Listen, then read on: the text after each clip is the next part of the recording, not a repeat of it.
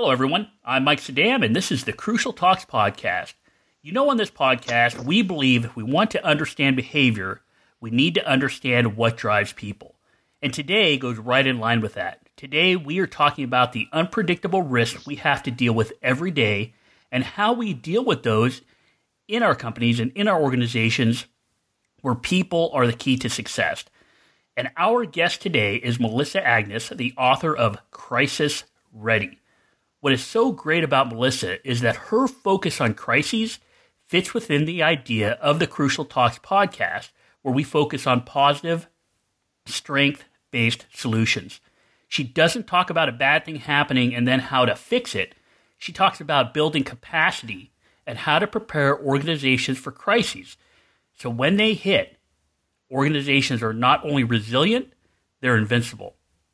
Welcome to the Crucial Talks podcast, Melissa, and thank you so much for being part of this podcast. I know you've helped organizations like NATO, you've written for Forbes, and you've also been featured in the Wall Street Journal and USA Today. So can you tell us a little bit about you and why you're so passionate about getting organizations to be crisis ready? First, thank you so much for having me, Mike. And I love that intro. That was such a pleasure, a delight to listen to, which normally intros kind of make me cringe because it's like reading off my bio and blah. But no, that was just wonderful. Thank you. You're right. I am so passionate about the work that I do.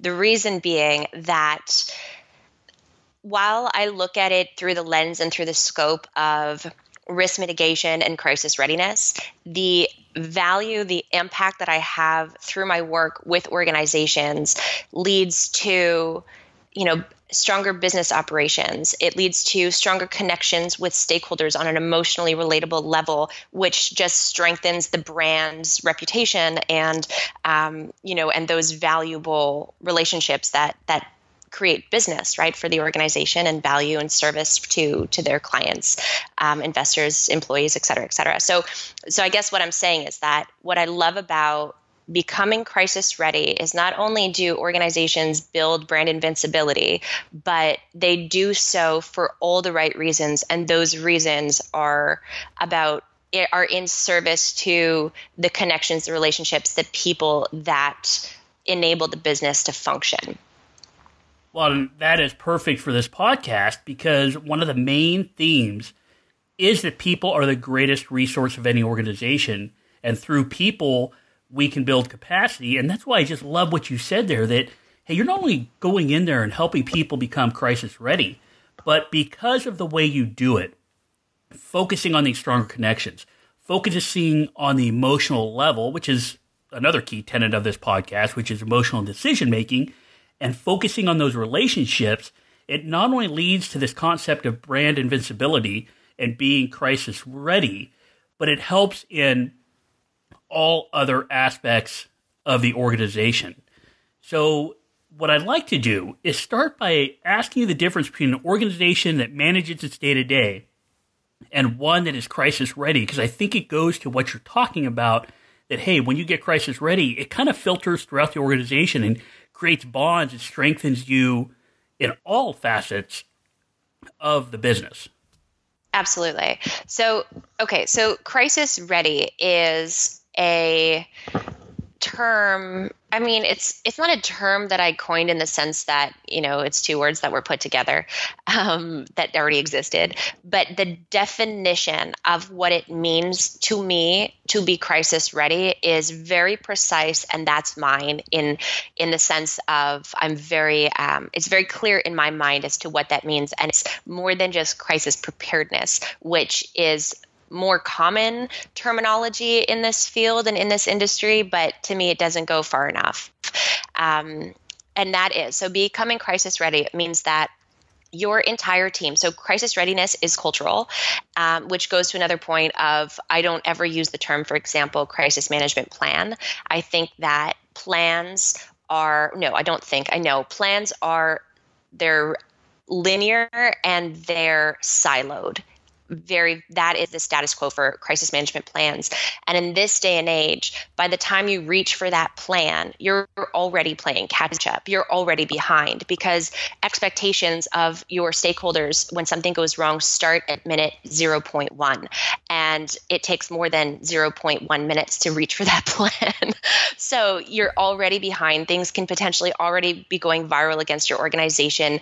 Expectations and demands are already surging in. There's already so much that you should have already been doing. So crisis ready means that it's cultural, and it means that your entire organization, every single member of every single department understands three things. They understand very clearly what risk looks like for the organization so that they are enabled, they're empowered to detect it as quickly as possible. They understand and they are trained on how to properly assess its material impact on the organization. So is it an issue versus a crisis? Does it have emotional relatability, which means that it has strong potential of going viral against the organization and having deep, meaningful emotional impact on, that will serve as repercussions to the organization, as an example. So understand how to properly assess the material impact of the risk on the organization. And then thirdly, it's not just about managing the situation to put it to bed. When you're crisis ready, when your team is crisis ready, they understand how to respond and manage any type of negative event, whether it's, on any scale or side of the spectrum, issue to crisis to catastrophic crisis. They understand how to manage it in a way that actually fosters increased trust and credibility in the organization. That's where the term, brand invincibility came in, was when you have a team, when you have a culture that is able to quickly identify risk, assess its material impact on the organization, and respond in a way that fosters increased trust and credibility in the brand, then you can weather any storm that comes your way, making your brand invincible. And what I really like about what you're saying here is you're really focused on the people. And what you said about plans is awesome, that they're too linear, they're too structured, they're probably too late in the game when something happens. You need people with that ability to sense make, to figure out what's going on, and to respond to it appropriately. What this leads me to is a question I'd like to ask, that not only does it seem like crisis ready and getting that cultural embeddedness for being crisis ready, that not only does it help the organization when something bad happens, but it seems like it can help smaller groups, a couple of people, a small team, friends at work, whatever, when maybe a crisis happens, even in their own personal life, not just this broader, bigger thing that happens to the organization, but can it also help the people at the individual level when something bad happens in their life? Absolutely. And I mean, I don't pretend to be a crisis manager for the personal side, but I mean, the same principles exist and apply. And, so on a more personal note, for example, to make that real, I'm going through right now a divorce, and I'm realizing that I use the same because I am, right? Crisis. I was created to do have this career, to do what I do for clients. It's like I have this natural aptitude, and I'm realizing that I did that within my marriage. I crisis readied it. So if you look at which I teach organizations, one of the first steps that I do with them is we identify or we define what a crisis versus an issue is for their organization. And then we look at their most likely high impact issue scenarios and crisis scenarios that they're the most prone and vulnerable to. If you look at from a personal side, you can do that in any regard. And when you're in a relationship, just to kind of bring this home, when you're in a relationship, one of your high risk scenarios is that relationship will end, will terminate. And the objective for me with husband, that if ever that day comes, I want us to respect the love that we shared, and I don't want to lose him in my life. And so I'm realizing now that my Colt, my ex-husband, is one of my closest friends and one of the people in this world that I respect and admire so profoundly. And we're able to crisis readied our marriage on an emotional level and on a practical level. So all of that just to say that I suppose I'm starting to realize the way that my brain functions, and that it's not just about organization. So yeah, you can take these same principles and apply them. It's about mindset, and it's about understanding what risk looks like and what you want the outcome of that risk to be if it were to materialize. And we can do that for our business. We should do that for our businesses. And then we can also do that on a personal level in the sense of wanting to have the most fulfilled life that we want to achieve for ourselves, if that makes any sense. It totally does. And sorry for throwing the curveball at you there about the individual level, but because I think it's so interesting. Well, because it's what this podcast is about is all about human beings as social animals. And what we talk about is a lot of the organizational issues and teamwork, but we also talk about individuals. So I kind of knew the answer already, because when I'm looking at it, I knew it worked for people at the individual level and families and different systems, not just organizations, which is what is so great about talking to you, because risk tolerance and even risk management is all about perception. And the fact that you have this ability to hit it from this emotionally relatable direction where you understand that we're dealing with people, and you are focused on the strengths of people, which is really our emotional bonds, our ability to make sense of what's going on around us, and our ability to make the best decisions using that kind of system one quick thinking that a computer cannot do. And that is what is so great about Crisis Ready and your book, and some of the stuff you do is just because it hits the human being in a way that focuses on our strengths. So one thing we talk about on the podcast all the time is that there's something really special about people. And it's this ability to construct reality with each other through stories and communication. So how important is communication to this notion of being crisis ready and having this brand invincibility? It is crucially, essentially important. So if you are to manage any incident, and it's not just, I want to make it clear, it's not just about the catastrophic crises. It's about the everyday issues that come with being in business.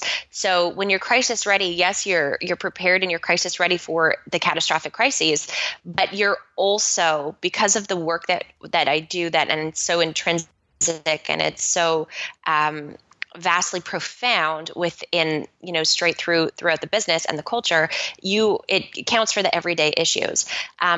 Any type of negative event, whether it's an issue or crisis, it requires effective and simultaneous action, taking the right course of action to actually fix and manage the incident that is or has occurred, and communication. And you cannot successfully issue manage or crisis manage without simultaneous, effective, successful, both of these things. So the action and the communication, undertaking and performing on both of these things. Communication is, I would say, 60% to 65% of crisis management, issue management. So it is essential. However, without the right actions, you can have the best communications in the world. You're not going to come out of it, with increased trust and credibility in the brand. Just like you can have all the right actions being taken behind the scenes, but unless you're communicating, you will not come out of it, communicating effectively, you will not come out of it with increased trust and credibility in the brand. So it really requires a strong and effective, action and communication simultaneously. And you said, so it really is important to not only communicate, but communicate effectively. And what I like about this is the fact that you go into an organization and you get them crisis ready, and you do it at all levels so that every role people play within the organization has a common goal, even though they may have actions that are different from one person to the other, depending upon the role and that sort of thing. So being able to communicate effectively seems to me like it requires a common picture. It requires a common goal, something everybody kind of has a vision of what direction they're going. And it also requires a little bit of focus within your role, because what I like about the fact you said communicate effectively is in a lot of organizations, because, and I don't mean just in this country, but across the world, we've become so focused on problem fixing that we're deficit focused and focused on the negative.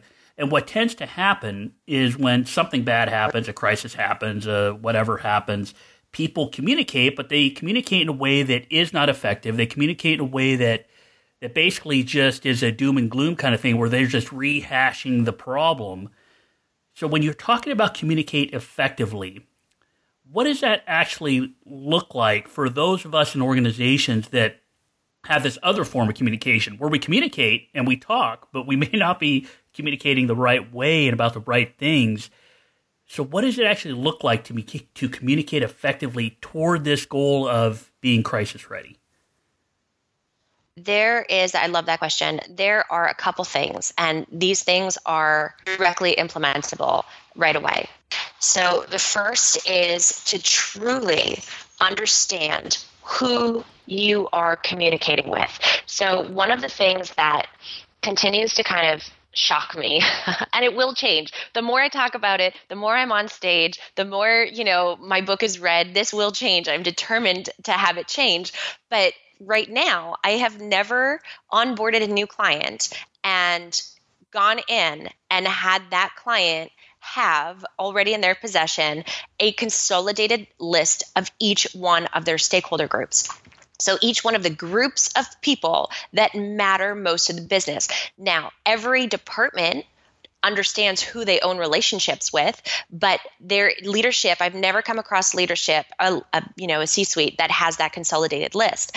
And yet we can, by defining what issue versus crisis is for the organization, by taking the time to identify the most likely high impact issues and crises that you're the most prone and vulnerable to, gives you a huge baseline of knowledge and understanding and data, right? That's essential for becoming crisis ready. Now, the other part of that is to understand who those people are that matter to your business. Who are those groups of people, and what are their expectations in the brand? We can, when things go wrong, we can anticipate, if we put the time into it, we can anticipate what, in high risk scenario 1, we can anticipate what employees will demand, will expect, what their key concerns and fears will be. We can enable our teams to, when we anticipate that in advance, we can then be prepared to meet those expectations. Same with investors, same with clients, same with vendors, same with regulatory agencies, same with law enforcement, same with the media, all of the above, all of your stakeholder groups. So the very first thing for effective communication is to take the time to understand whom you're communicating with and what those expectations look like, what those key concerns will look like, and putting the team in a position to be, and then this goes into the other steps, to be emotionally intelligent in your communication. And that is, leading with heart and compassion and validating emotion, understanding that we can't trump, it's one of my crisis ready rules. We will never defeat emotion with logic. We cannot trump emotion with logic. So validating emotion is essential. Communicating with emotional intelligence is essential. But in order to even get to that point, you have to understand whom you're communicating with and what matters to them, and be in a position to, and this goes to, having that culture is, I said earlier that every single department owns different relationships with different stakeholders. Those relationships, those people, those departments need to know and understand and put thought into prior to what relationships will demand in order, when things go negative, in order to exceed expectations. And the objective of successful crisis management, if you're struck with a crisis, is to come out of the crisis with more stakeholder trust and goodwill and credibility built up. You're not going to achieve that without understanding whom you're communicating with and what they expect of the organization. Well, and I love that, because we talk a lot about identity on the podcast.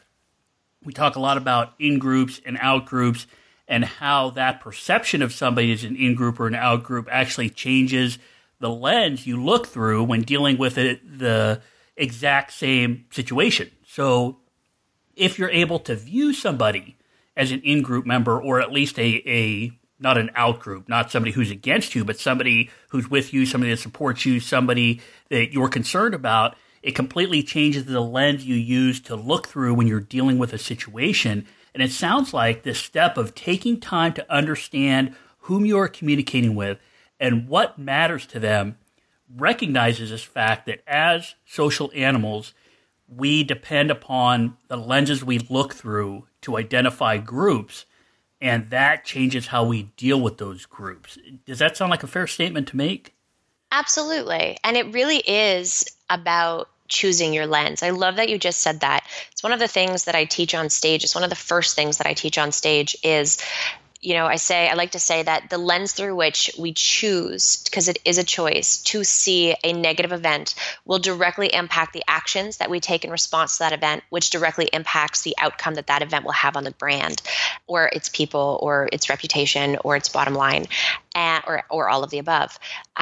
So choosing the lens, and that goes to the cultural component of crisis readiness. It's understanding, making sure that your entire team chooses the right lens when something negative happens. So I love that you just said that. Well, and I think it does make sense to a lot of people listening, because we can see how, even in our day-to-day lives, when we look through the right lens, we can even see mistakes, or we can see problems, or we can see bad things that happen as opportunities.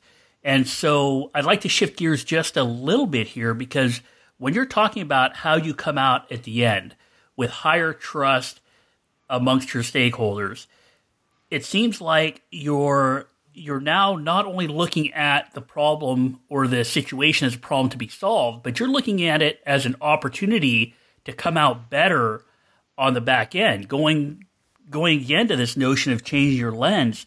So can you talk to us a little bit about how important this is to have this lens of coming out after a crisis with higher trust with your stakeholders? So talk about how to do that? Yeah, and talk about really by looking at this end goal of coming out with a higher level of trust and having your stakeholders not only, I guess, trust you more, but also confidence in you. Credibility and goodwill. Credibility, right. Goodwill and credibility, yeah. So if you go into this situation and you look at it, say, okay, we're going to come out of this with higher levels of trust and credibility with our stakeholders, how does that lens actually shape the actions you take? It is, so one of my favorite crisis ready rules, so the crisis ready rules that I'm mentioning are rules that I have that kind of run across the board, they're crisis ready rules.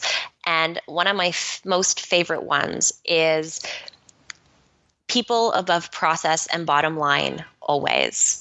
And so when you go into a negative event, or when a negative event strikes, whether it's an issue or a crisis or anything in between, and you have a team that looks at it and says, okay, how do we put people first here? And how do we use this incident, no matter what it is, to showcase and to live our values and to take a progressive step in serving the people that matter to our business, serving those relationships, and understanding their expectations, being in a position to meet, if not exceed, their expectations.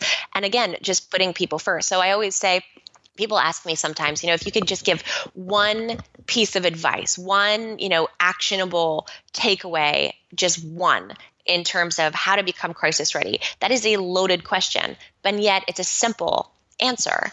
And the answer is take one direction every day to in alignment with building connection and living those values and putting people first. And if you can do that in a negative event, then you're going to, even if you don't know what to do, you haven't been crisis ready, you haven't put the time into becoming crisis ready, you feel completely lost and overwhelmed because, I don't know, a negative event is going viral against your brand. I mean, whatever the situation, if you focus on putting people first and you focus on strengthening those relationships, you will take your organization in the right direction in managing that situation.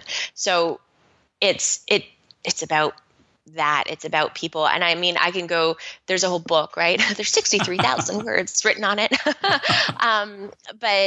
And in a fun way, not in a cumbersome way, which was a very big objective for me with this book. It needed to be completely different from what existed previously on the market or to date on the market for so many important reasons. But yeah, so that is, if I can consolidate my answer into as simplistic a response and actionable a response as possible, that would be it.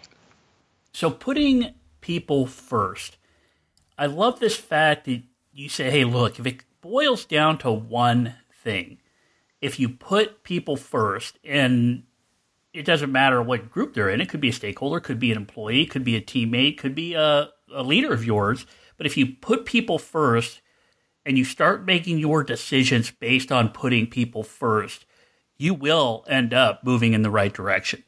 It's when we try to put other things first.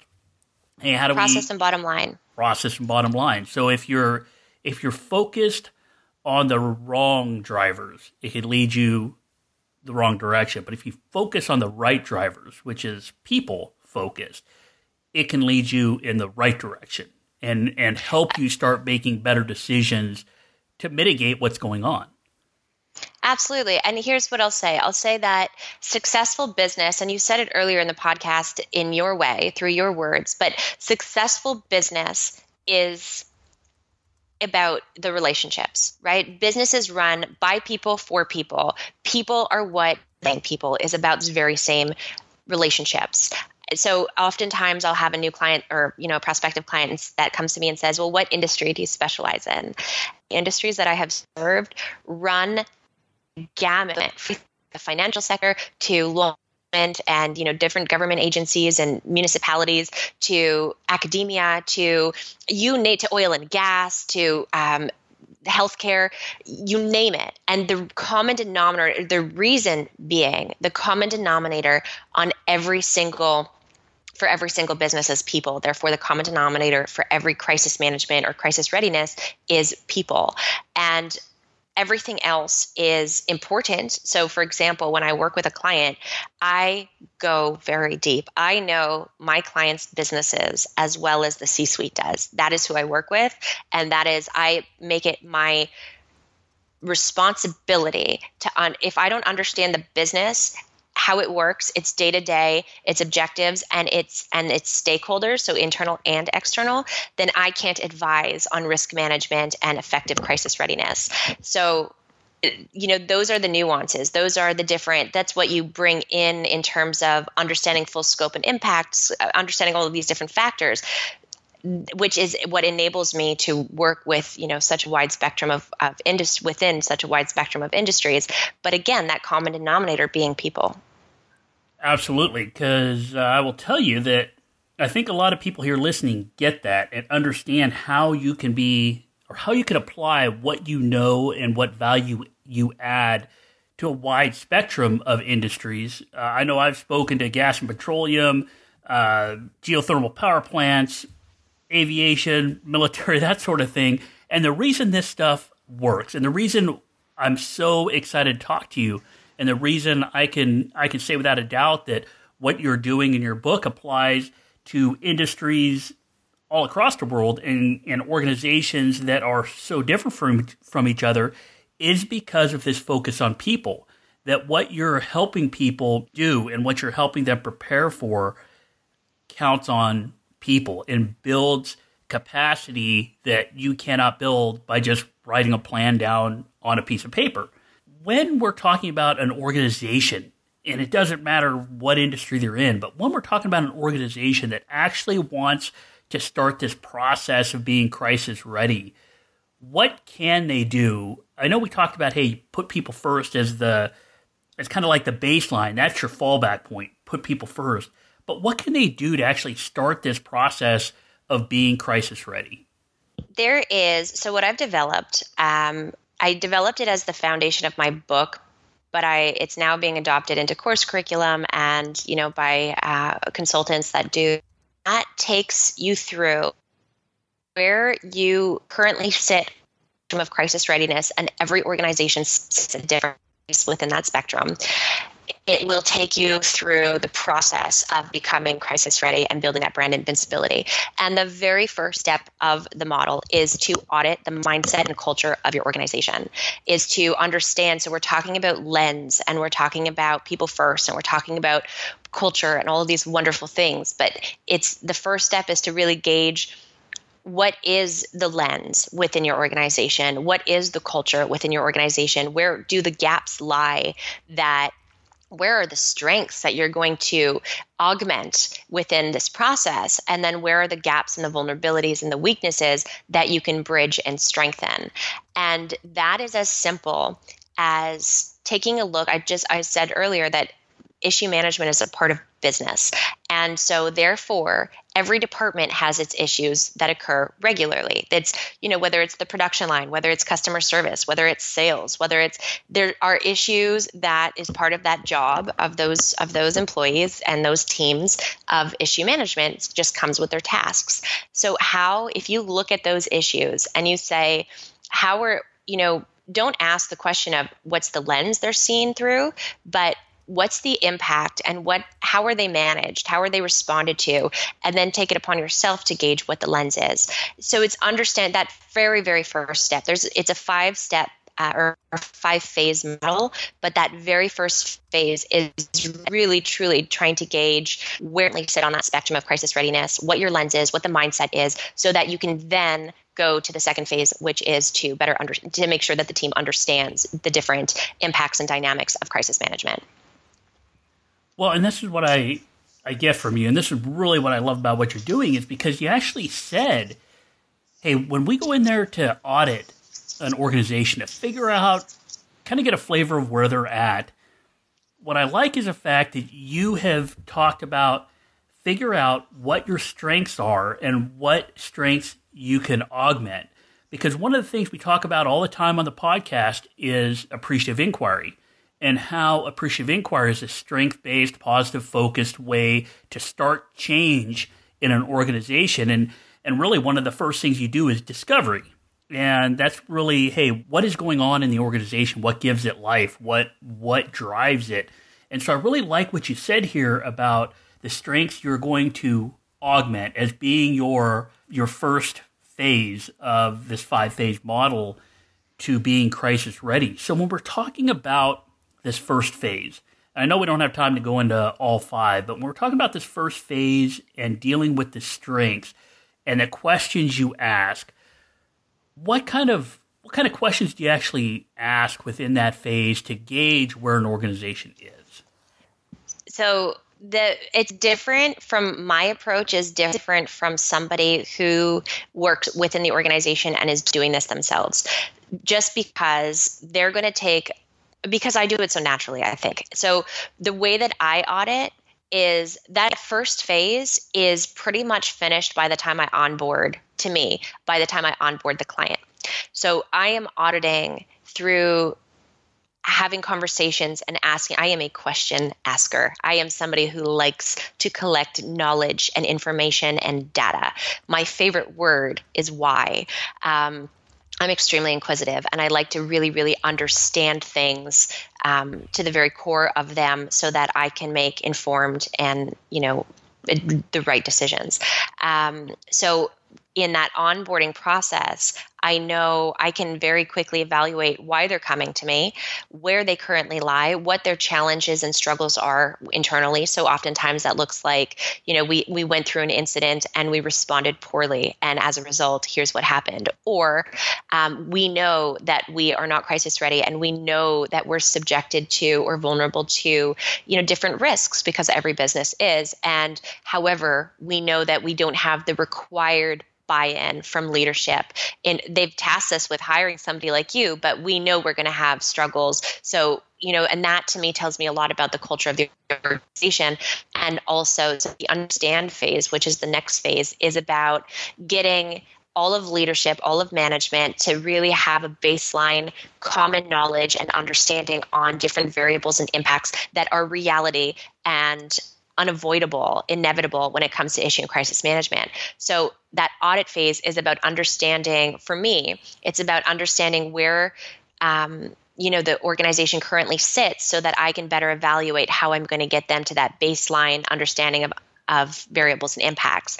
So I do that through the questions that I ask while onboarding a client or other people who are already work within the organization and want to implement this phase. That's where the book really comes in. The book is honestly the roadmap to, it's everything. People tell me, they come to me, they read the book and they're like, Melissa, you wrote yourself out of a job. That's the point. It gives everything, because it's difficult to take all of this and to put it like, it makes sense in my head. And I understand that that's my personal natural talent. Whereas it doesn't, other people have their talents that I couldn't do.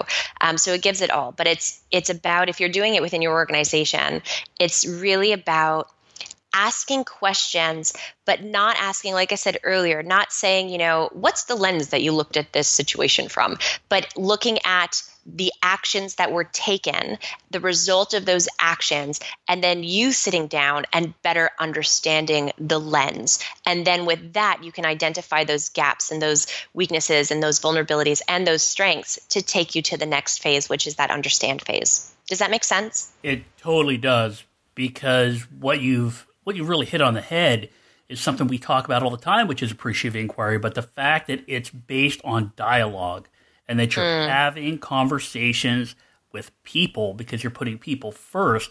So I love what you said here, because it's, a lot of people I get on everybody so far that I've had on the podcast, even though they talk about all kinds of different things, we're able to kind of boil down to, why does this stuff work for human beings? Why does it work for people-based systems? And I can tell you that everything you're saying works for the academic and the theories and all of that stuff that we talk about here in the podcast about self-categorization, social identity, and appreciative inquiry, and it all works. And I think it works because you actually hit people first. You are focused on what you said, which is, hey, the baseline is, how does this affect people? Put people first, and you'll start making the right decisions. So I love what you said, that friends of yours and clients are saying that, hey, this book gives it all away. But That's the point. It's a point. I love it because you're basically doing what you preach. You're putting people first. But the only reason I do any of this is to serve, because I believe in it, and because I want to. It's a way. It's my purpose, right? And it's not about. I was on a call before this one where I was recording something for my own podcast, and with a fellow consultant or advisor, he does business continuity, and he was like, so many consultants and so many professionals just want to retain their IP. They're so scared of giving information because they're going to lose their IP. I can tell you that I am very, very, very protective of my IP, and I have very great attorneys who make sure of it because that is my livelihood. However, putting it in a book or doing it in videos and giving pieces that are actually implementable and tangible and serve my audience, the people who need it, the people I'm speaking to and for, does not take away from the ownership of my IP. It enables it to actually be implemented and serve, if that makes sense. It totally does. And again, I love what you said here, because you said that this is your purpose.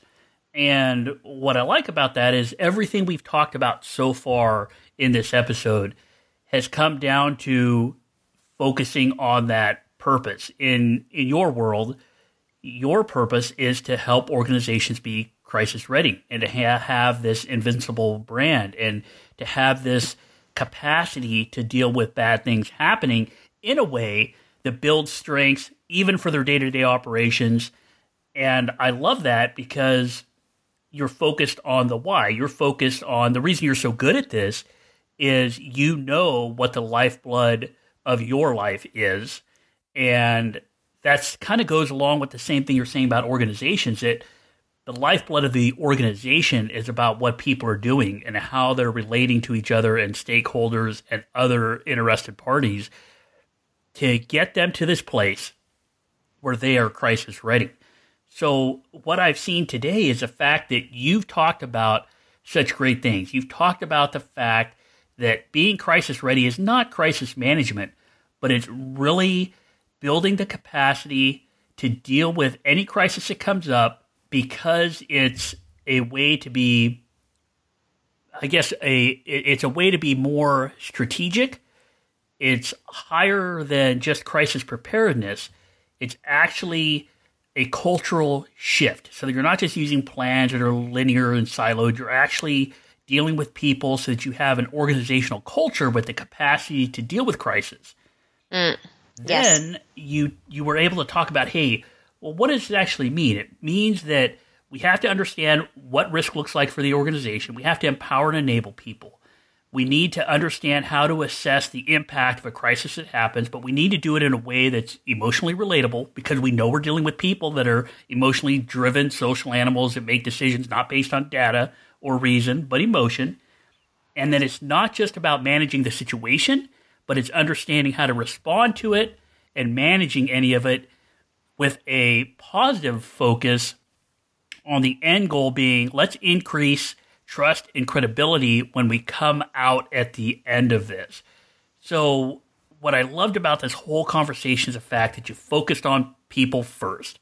You gave us these great ideas on the fact that being crisis ready is not just crisis management or being prepared for one bad thing to happen. It's really about a way of life in the organization.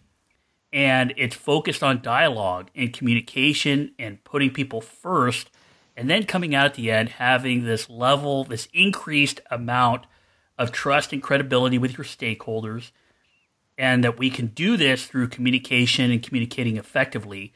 So with all this great stuff, I mean, obviously there's a lot more in the book. Again, the book is called Crisis Ready. With all of this great stuff we've talked about, yes, people can go out and grab the book, but I have a feeling that people are going to want more from you than just reading your book. So what can people gain from you? What value can you add to organizations, and how do they get in touch with you? Because I know they're going to want to. So how do they get in touch with you to get some of this value you can add? So the value that I provide is everything that we're talking about. It's, the work that I do with my clients is so intricate and so wonderful. I mean, it lights me up. I call my work my candy. This is my candy. And all for the reason that it really, whether it's an issue that occurs or it's a catastrophic crisis, and, that catastrophic crises can be anything that hits or threatens long-term material impact on your bottom line, to safety and livelihood of people, to the environment, to your reputation, to your business operations, that you come out of that in a way, first of all, that you prevent the preventable, and that you're prepared to come out of the unpreventable in a way, again, that increases trust and credibility and goodwill in the brand. That kind of, I suppose, high level summarizes, the value that I give, but it goes in doing that, because the work that I do is so intricate. We find ways and this is, I think, why I'm so passionate about it, is that not only do my clients build brand invincibility, but they design better processes. They design better connection with those who matter most to their business, internally and externally. There's just so much added advantages and benefits to becoming crisis ready that serve day-to-day function of the business.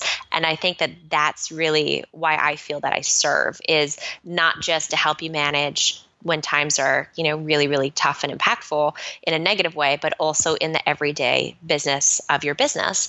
And so that's the first part of your question. The second part is melissaagnes.com. That is where you can find so much, including contact information to me, including on Amazon or bulk sales through me, including such a resource, a library of resources of how to become crisis ready, from downloadable free resources to a webinar series that takes you through the process, to videos, to blog posts, to my own podcast, there is a wealth of information on my blog or on my website that will serve and was designed to serve. So melissaagnes.com is where you'll find all of that. All right, melissaagnes.com. I'll put a link to that in the show notes. And so what is your podcast? So anybody listening to this one can go there to actually get more information and deeper on these things. What's your podcast?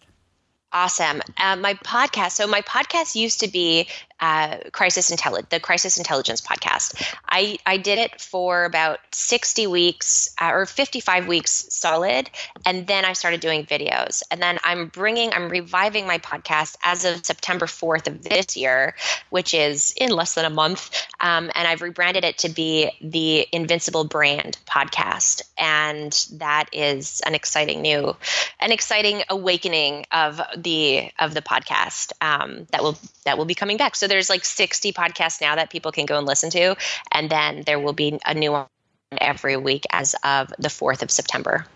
Cool. Or the 6th of September, whatever I said earlier. Yeah. That is awesome. So I'll send people to melissaagnes.com, and then definitely, I know for a fact I'm going to look it up, a Crisis Intelligence Podcast, and then get up to speed so that I'm on board by the time the Invincible Brand Podcast comes out. That sounds awesome. And I'll definitely check out some of the videos. So this has been a great conversation with Melissa. And the reason I've liked it so much is the fact that we've not only covered everything we cover on the Crucial Talks podcast, but we've done it in a way to understand what she does and why she's so passionate about it. But really that it's not only just something we can do to get crisis ready, but it's something that can get embedded within the culture of the organization that helps the organization not only for crisis, but for the day-to-day interactions, for getting the job done minute by minute. It's something that actually solidifies what the organization stands for, what the organization does, why the organization exists. That's why I've loved this conversation. So it has been an awesome conversation with Melissa. Again, go to her website at melissaagnes.com for more information. Go check out her podcast. Be ready for the next podcast coming out in September. And if you want more about how I have talked to people about dealing with tragedy through capacity building and communication, that's episode 28. And I really got a lot out of this conversation with Melissa. So if you have a chance, visit her website. And also, if you have a chance, please visit my website at www.crucialtalks.com and connect with me on email, LinkedIn, Facebook, Twitter, however you'd like. If you need anything from me or like me to speak at your organization, please reach out. Always here, ready to have a conversation. Also, if you could please do me a favor, rate the podcast and share it. Leave a review if you get a chance. I would greatly appreciate it. This will help other people find these great interviews, just like the one we had with Melissa Agnes on her book, Crisis Ready. Have a great week. And remember, if we want to understand behavior, we need to understand what drives people.